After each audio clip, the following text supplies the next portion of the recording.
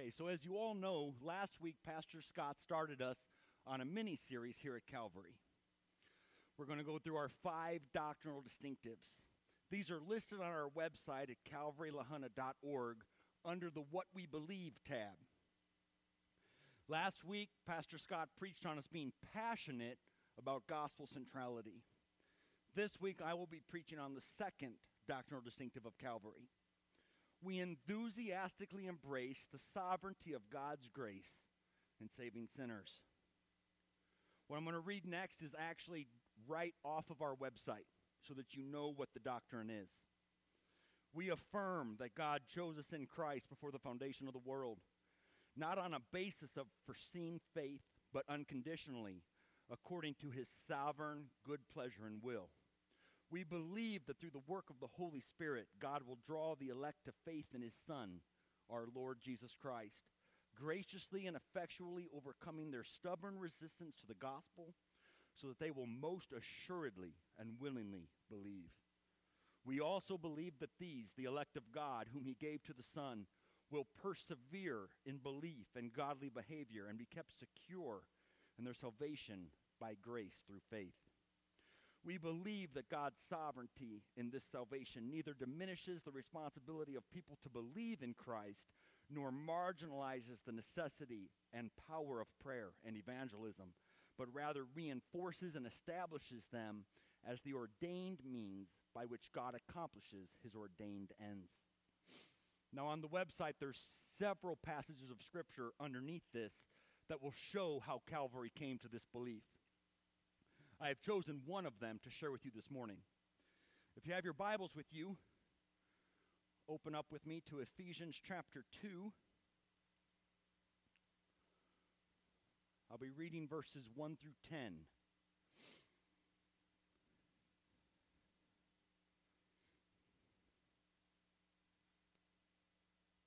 Beginning in verse 1, Ephesians chapter 2. And you were dead in the trespasses and sins in which you once walked, following the course of this world, following the prince of the power of the air, the spirit that is now at work in the sons of disobedience, among whom we all once lived in the passions of our flesh, carrying out the desires of the body and the mind, and were by nature children of wrath, like the rest of mankind. But God, being rich in mercy, because of the great love with which he loved us, even when we were dead in our trespasses, made us alive together with Christ. By grace you have been saved, and raised us up with him, and seated us with him in the heavenly places in Christ Jesus, so that in the coming ages he might show the immeasurable riches of his grace in kindness toward us in Christ Jesus. For by grace you have been saved through faith, and this is not your own doing. It is the gift of God, not a result of works, so that no one may boast. For we are his workmanship, created in Christ Jesus for good works, which God prepared beforehand that we should walk in them. Let us pray this morning. Father in heaven, we come before your throne today thankful for your mercy, Lord. Thankful for your grace and thankful for your goodness.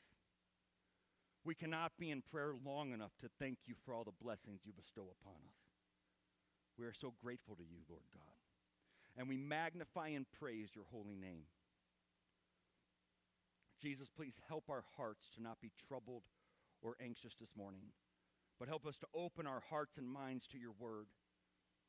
Help us to place our attention and our affection on you, creating us a clean heart, O God, and renew a right spirit within us. Lord Jesus, help me to be faithful to your word this morning.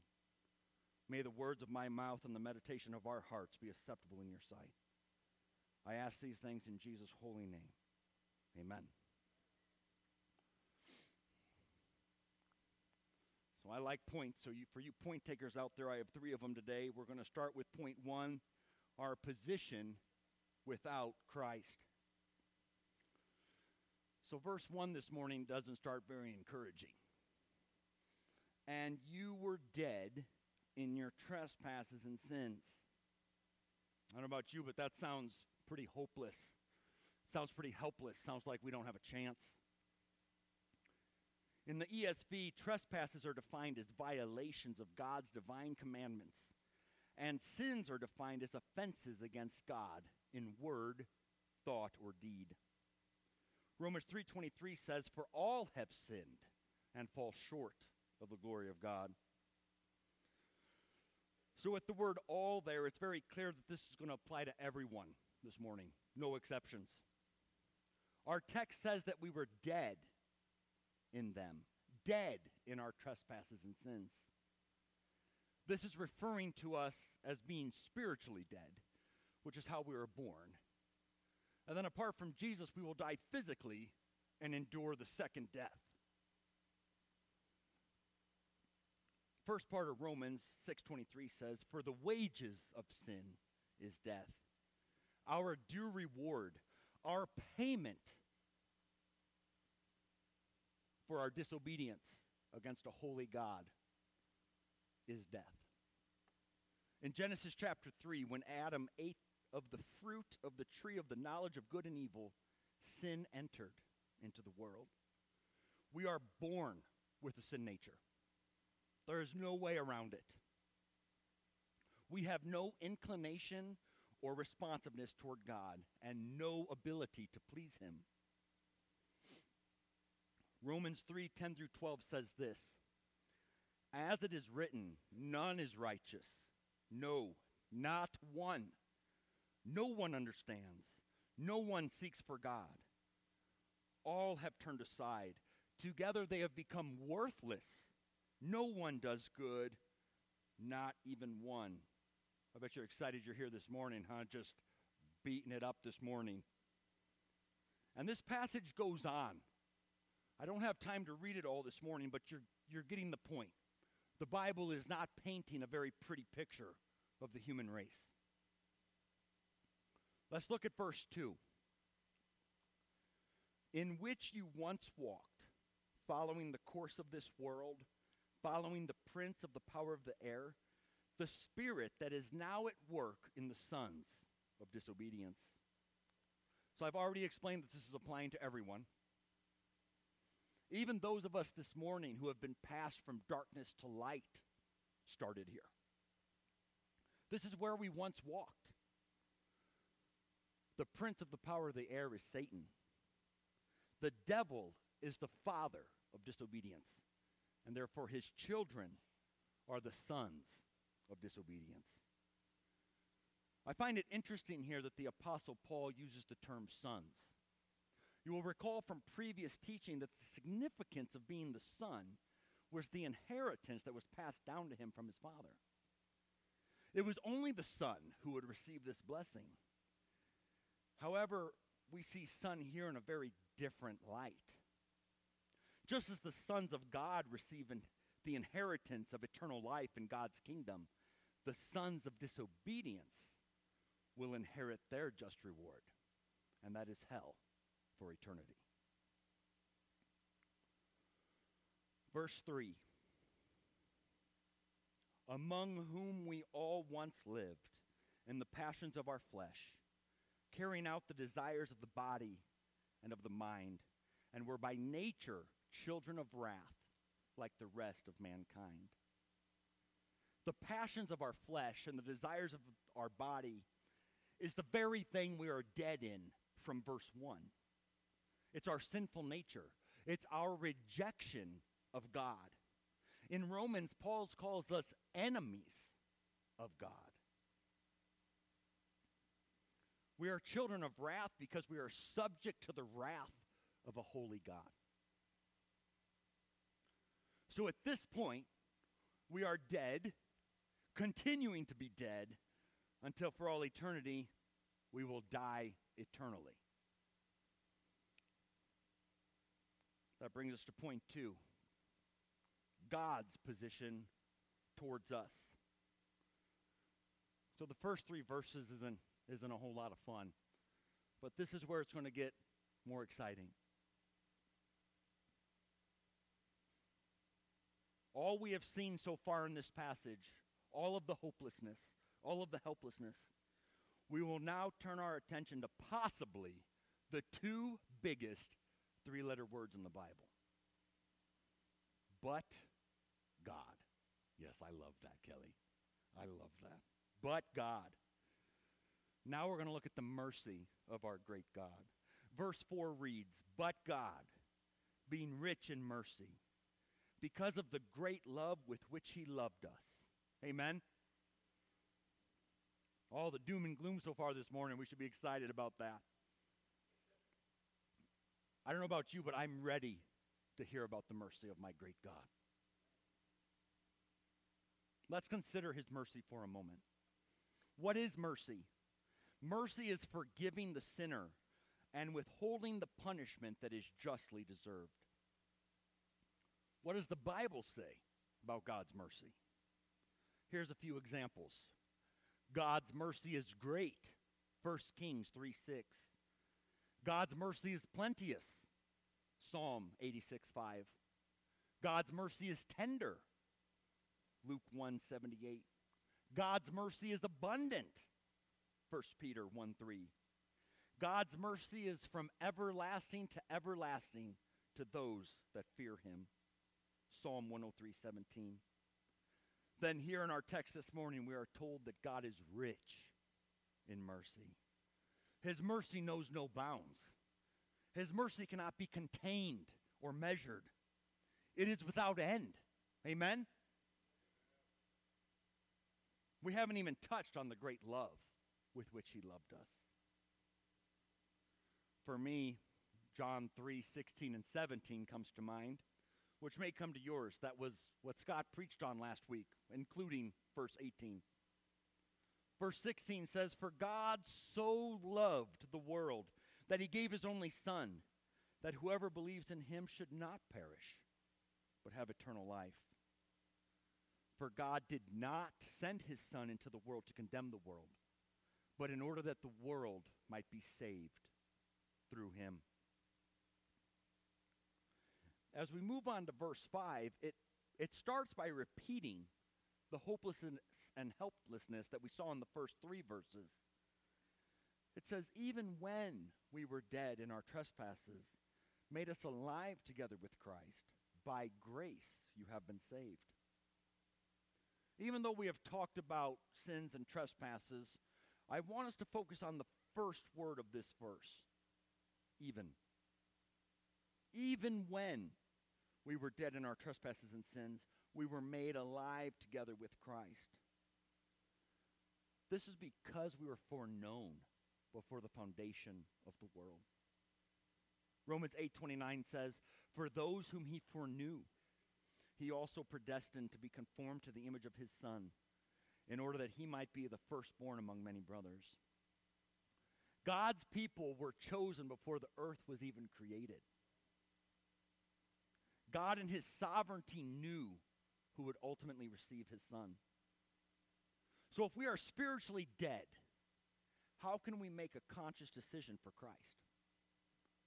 How can I call on the name of the Lord Jesus Christ and be saved if I'm dead in my trespasses and sins, following the prince of the power of the air, living out the passions of my flesh and carrying out the desires of my body and of my mind?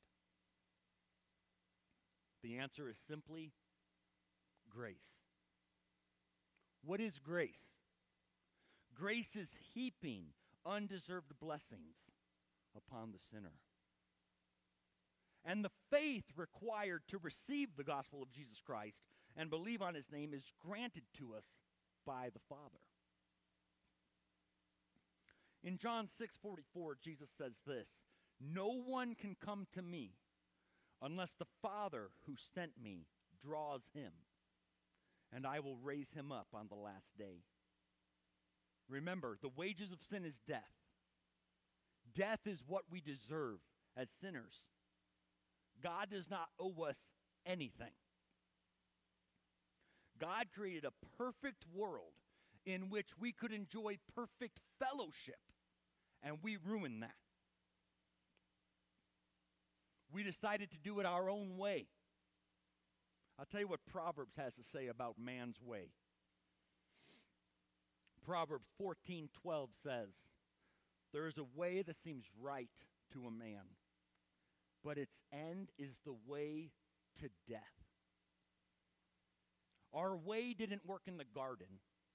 It isn't working now, and it's not going to work in the future. Jesus said in John chapter 14 and verse 6, I am the way, the truth, and the life. No one comes to the Father except through me.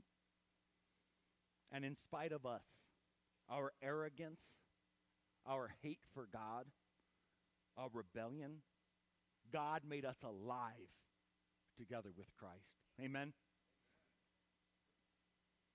If that does not excite you this morning, if that does not set your heart on fire for Jesus, your wick is wet. God regenerates us spiritually.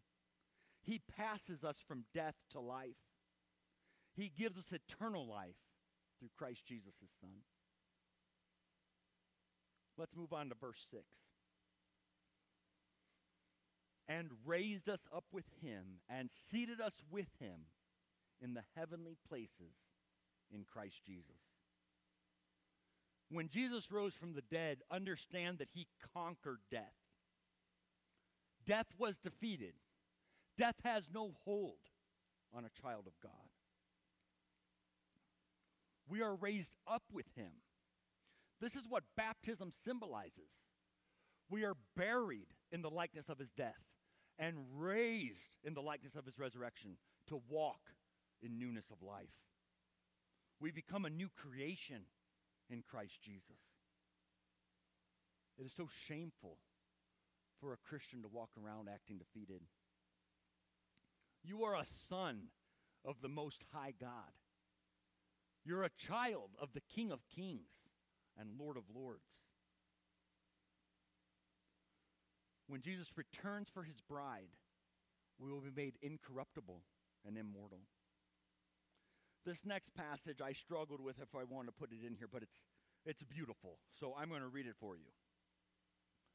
1 Corinthians chapter 15, 51 through 57. Behold, I tell you a mystery. We shall not all sleep, but we shall all be changed. In a moment, in the twinkling of an eye, at the last trumpet. For the trumpet will sound, and the dead will be raised imperishable, and we shall be changed. For this perishable body must put on the imperishable, and this mortal body must put on immortality.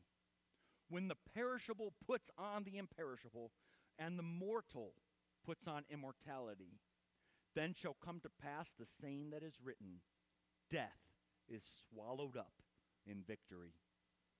O death, where is your victory? O death, where is your sting? The sting of death is sin, and the power of sin is the law. But thanks be to God who gives us the victory through our Lord Jesus Christ. We have the victory. It's already done. Not only that, we will rule and reign with Jesus. Daniel 7:27 says this, and the kingdom and the dominion and the greatness of the kingdoms under the whole heaven shall be given to the people of the Most High. His kingdom shall be an everlasting kingdom, and all dominions shall serve and obey him. Let's look at verse 7. So that in the coming ages he might show the immeasurable riches of his grace and kindness toward us in Christ Jesus. So in verse 4, we saw that God is rich in mercy. Now in verse 7, we see the immeasurable riches of his grace. How good is our God? Yeah. David says in Psalm 106:1, praise the Lord. Oh, give thanks to the Lord, for he is good, for his steadfast love endures forever. If you want to turn back a page in your Bible to Ephesians chapter 1, verses 20 through 22, we see the immeasurable greatness of God's power that he worked through Christ when he raised Christ from the dead and seated him at his right hand in the heavenly places. we get to share in that inheritance with Jesus. We are joint heirs in Christ. Romans 8:16 and 17, the Spirit himself bears witness with our spirit that we are children of God. And if children, then heirs. Heirs of God and fellow heirs with Christ, provided we suffer with him in order that we may also be glorified with him. Why do you think God has lavished such love upon his people? I'll tell you why. He has lavished us with such a great love so that for all of eternity we will marvel over the incredible love and kindness of our God. With all of eternity before us, we will never be able to fathom the depths of God's endless love.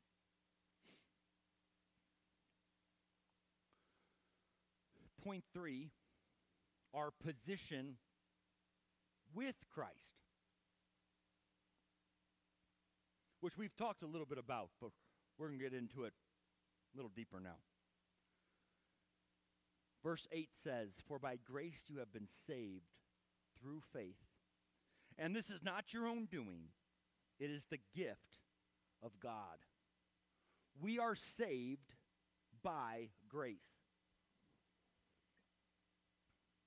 Now remember, grace is giving us undeserved blessings. We chose to sin against God back in the garden in Genesis chapter 3. Adam chose to sin, and he didn't even have a sin nature yet. And if you're sitting there this morning thinking that it's all Adam's fault, think again.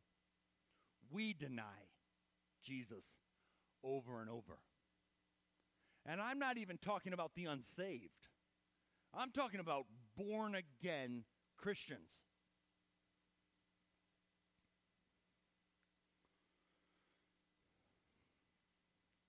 How do we accept Jesus through faith if we are dead? Do dead men talk? No. Well, I'm glad you asked. It is not our doing, the text says. It is a gift from God. Even the faith required for salvation is given to us by God. Ephesians 1:4, even as he chose us in him before the foundation of the world, that we should be holy and blameless before him. I want to explain this next section on God's elect very carefully. God's salvation is available to all. For God so loved the world, John 3:16. Whosoever shall call on the name of the Lord shall be saved. Acts 16:31. I could go on and on. However, the Bible is also very clear that many will reject him. The path is wide that leads to destruction. I said a few weeks ago that we were created by God, designed by God to glorify God. Amen? That is our sole purpose for existing. God chose who would be the bride of Christ before the foundation of the world. We are God's creation, created for his good pleasure and will, and he can do with us what he wants. He could have sent us all to hell, but he didn't. God in his mercy and grace and great love with which he loved us made a way for us to have fellowship with him once again. Romans 9:20 through 26, I think, explains this pretty well. But who are you, O man, to answer back to God? Will what is molded say to its molder, why have you made me like this? Has the potter no right over the clay to make out of the same lump one vessel for honorable use and another for dishonorable use? What if God, desiring to show his wrath and to make known his power, has endured with much patience vessels of wrath prepared for destruction, in order to make known the riches of his glory for vessels of mercy, which he has prepared beforehand for glory, even us whom he has called, not only from the Jews, but also from the Gentiles.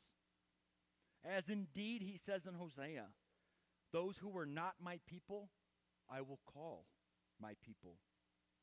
And her who was not beloved, I will call beloved. And in the very place where it was said to them, you are not my people, there they will be called sons of the living God. This is not a part of our theology that should make us sad or cause us to question the goodness of God. This is so beautiful and so amazing. God chose us in Christ Jesus before the foundation of the world. Hell was never even an option for God's elect. We were sealed in him before Adam even ate the fruit. Glory be to the Most High. We are secure in Jesus Christ. I want us to ponder for a moment the grace that God has given us. I want you to think in your own life the grace that he has given you. If you're struggling with if he has given you any grace, I assure you that he has. At the very, very least, you are alive and here this morning under the preaching of God's word. God has given you another opportunity to receive his amazing grace. I think of God's grace in my own life. I shared some of my testimony with you a couple weeks ago, and God has given me so much grace. I deserve none of it, but God. Amen? But God, in his goodness and with the great love with which he loved us, gives us grace that is sufficient. God's grace is sufficient. Say it with me. God's grace is sufficient. Amen. I hope we're resting in the amazing, endless grace of our great God this morning. Furthermore, I also want to add that we do not know who God's elect are. This is for God to know and God alone. I don't want to hear anyone saying, well, I guess I'm not God's elect, so I can't be saved. To quote the Apostle Paul, by no means. Call on the name of the Lord Jesus Christ, and thou shalt be saved. If you believe that Jesus Christ was born of the Virgin Mary, this is important because through the seed of Adam, we are born with a sin nature. And Jesus did not have a sin nature because he did not have an earthly father. If you believe that Jesus lived a sinless life, this is another very important point because he was fully God, but also fully man. And he was tempted in every way we are, but without sin. He also had to be sinless to be the perfect payment for our sin, to be the perfect sacrifice. If you believe that Jesus shed his precious blood and died on the cross to pay the penalty for your sins, remember the penalty for sins, the wages of sin is death. And if you believe that he rose from the dead on the third day and is seated at the right hand of the Father, and you have put your faith and trust in the saving name of Jesus Christ, you are God's elect. Amen? If you haven't done so, you can. You can be God's elect. I love this teaching in the Bible because it makes God so much bigger. How else could he work all things together for good to those that love him if he didn't know everything? I don't want my God to be surprised. God knew before the foundation of the world all the things we would mess up. All the times we would shake our fist at him and accuse him of not being good. And yet here he is, being good. His love story to us is so intricate, so intimate. We will never understand how deep the Father's love for us. Where else can you find that kind of security? Where better to place your hope than in Jesus? Who is more interested in you than Jesus? Oh, friends, turn your eyes upon Jesus. Look full in his wonderful face, and the things of earth will grow strangely dim in the light of his glory and grace. Amen? Our salvation is truly a gift of God.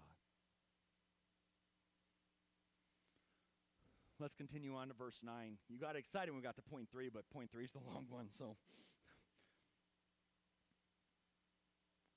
Not a result of works, so that no one may boast. Salvation is not by works. If salvation was attained by works, then those that are saved will get the glory.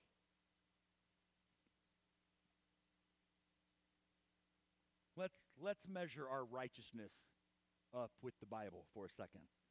Isaiah 64:6. But we are all as an unclean thing, and our righteousnesses are as filthy rags. And we all do fade as a leaf, and our iniquities like the wind have taken us away.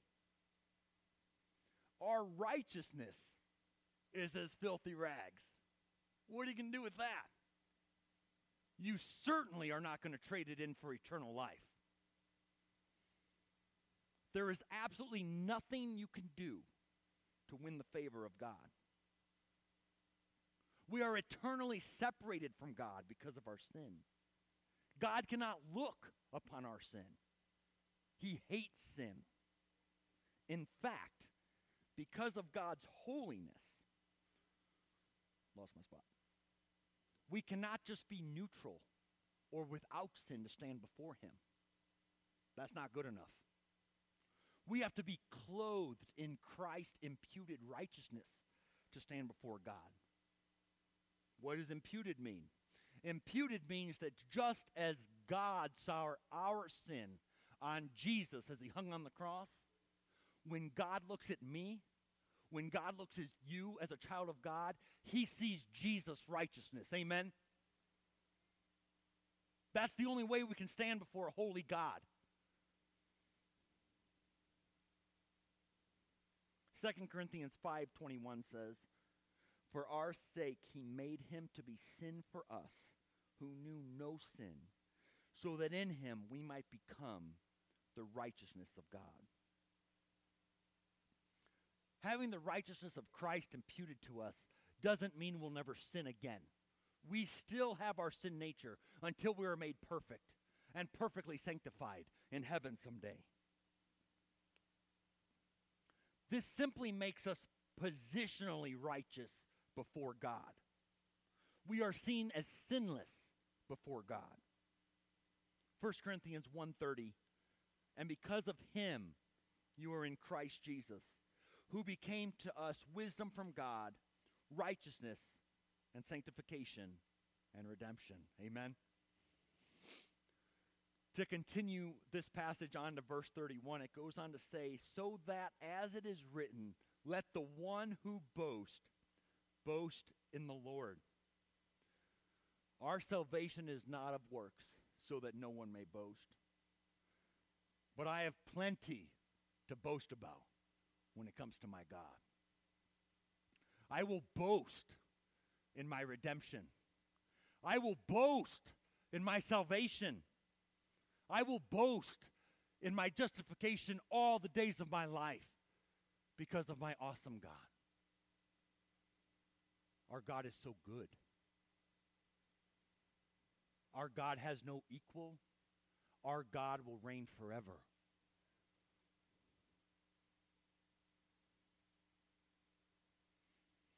Finally, we come to verse 10. For we are his workmanship, created in Christ Jesus for good works, which God prepared beforehand that we should walk in them. We are his workmanship. Genesis 1:26 and 27.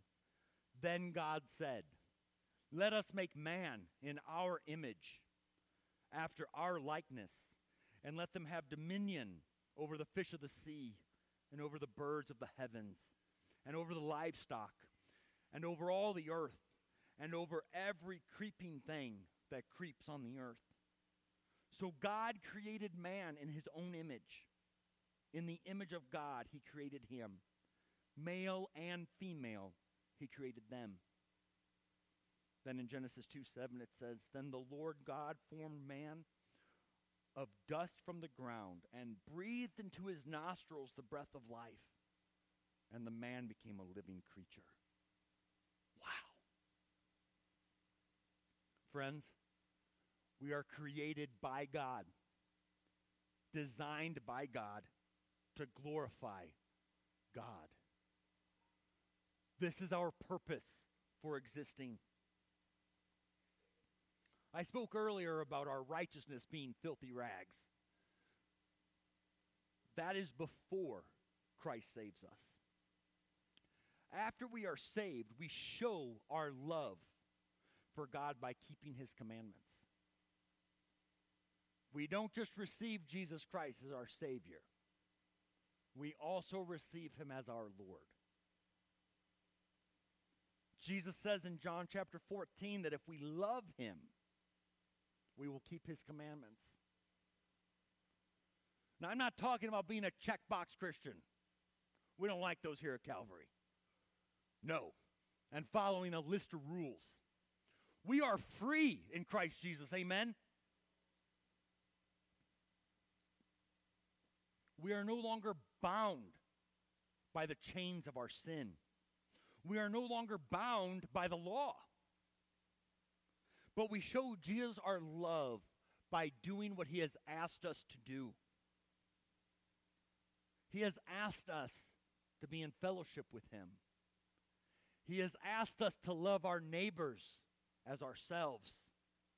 He has asked us to go into all the world and preach the gospel to every creature. Are we interested in the things of God? Do we desire in our heart of hearts to serve him?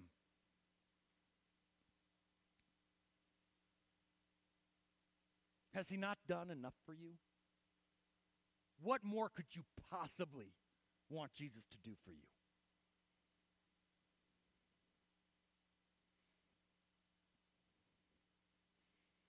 What more could you possibly want than Jesus?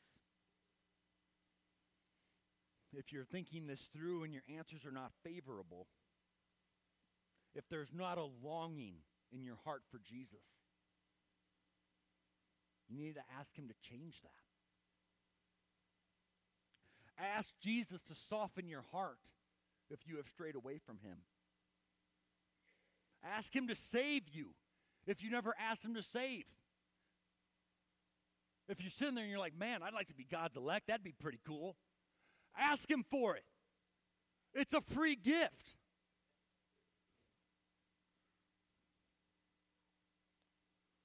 It is a gift of God. It is a gift that cost God's only Son, Jesus Christ, his life. And he did it for you. And he did it for me. Don't believe for a second that Jesus was somehow powerless and forced to hang on that cross. Remember, we said he was fully man. He was also fully God. He could have called 10,000 angels, but he didn't. He hung there and he shed his blood for us. He submitted his will to the Father. Won't you submit your will to him today? I have heard people say, I haven't heard it from anyone here, so don't worry, don't look around. But I've heard people ask, why do we always have to talk about Jesus this and Jesus that? Why do we always talk about the cross and Jesus' blood? Why do we call out for people to get saved Sunday after Sunday? And then if you're here next week, it'll be next Sunday too. It's because Jesus is the answer. Jesus is everything. Acts 4:12 says this, and there is salvation in no one else, for there is no other name under heaven given among men by which we must be saved. There is literally nothing more important that you can do than to give your heart to Jesus Christ. Don't delay. We are not promised tomorrow. If you are waiting for the right time, let me help you. It is now. You are playing a dangerous game by waiting to receive Jesus. We are not promised tomorrow. Tomorrow may never come. Tomorrow may be too late. This is a very exciting passage of Scripture that we got to go through this morning. When Pastor Scott said we would be doing the 5 doctrinal distinctives, I asked for this one specifically because I have learned so much about God's grace and the sovereignty of God right here at Calvary. We are so blessed as believers to have a church that loves Jesus, a church that preaches the Word of God without compromise, a church full of disciples of Jesus Christ, dedicated to making disciples of Jesus Christ. Let's pray.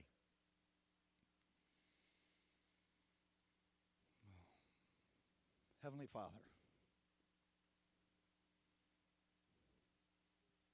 thank you for the great love with which you love us. Thank you for the gift of your Son, Jesus Christ. Thank you for your plan of salvation. Thank you for calling us before the foundation of the world. Our hearts rejoice in you, Father. We long to behold our God face to face. I cannot begin to fathom what eternity with you will be like. But Lord, for those who are facing eternity without you, please help them. Please draw them to yourself. I know you will not save everyone, but I also know, Father, that you are not willing for any to perish, but for all to come to repentance. Lord Jesus, I pray we will have repentant spirits.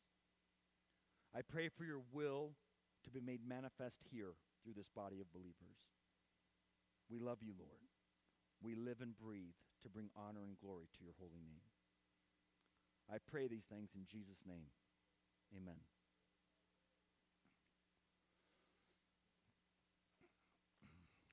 As we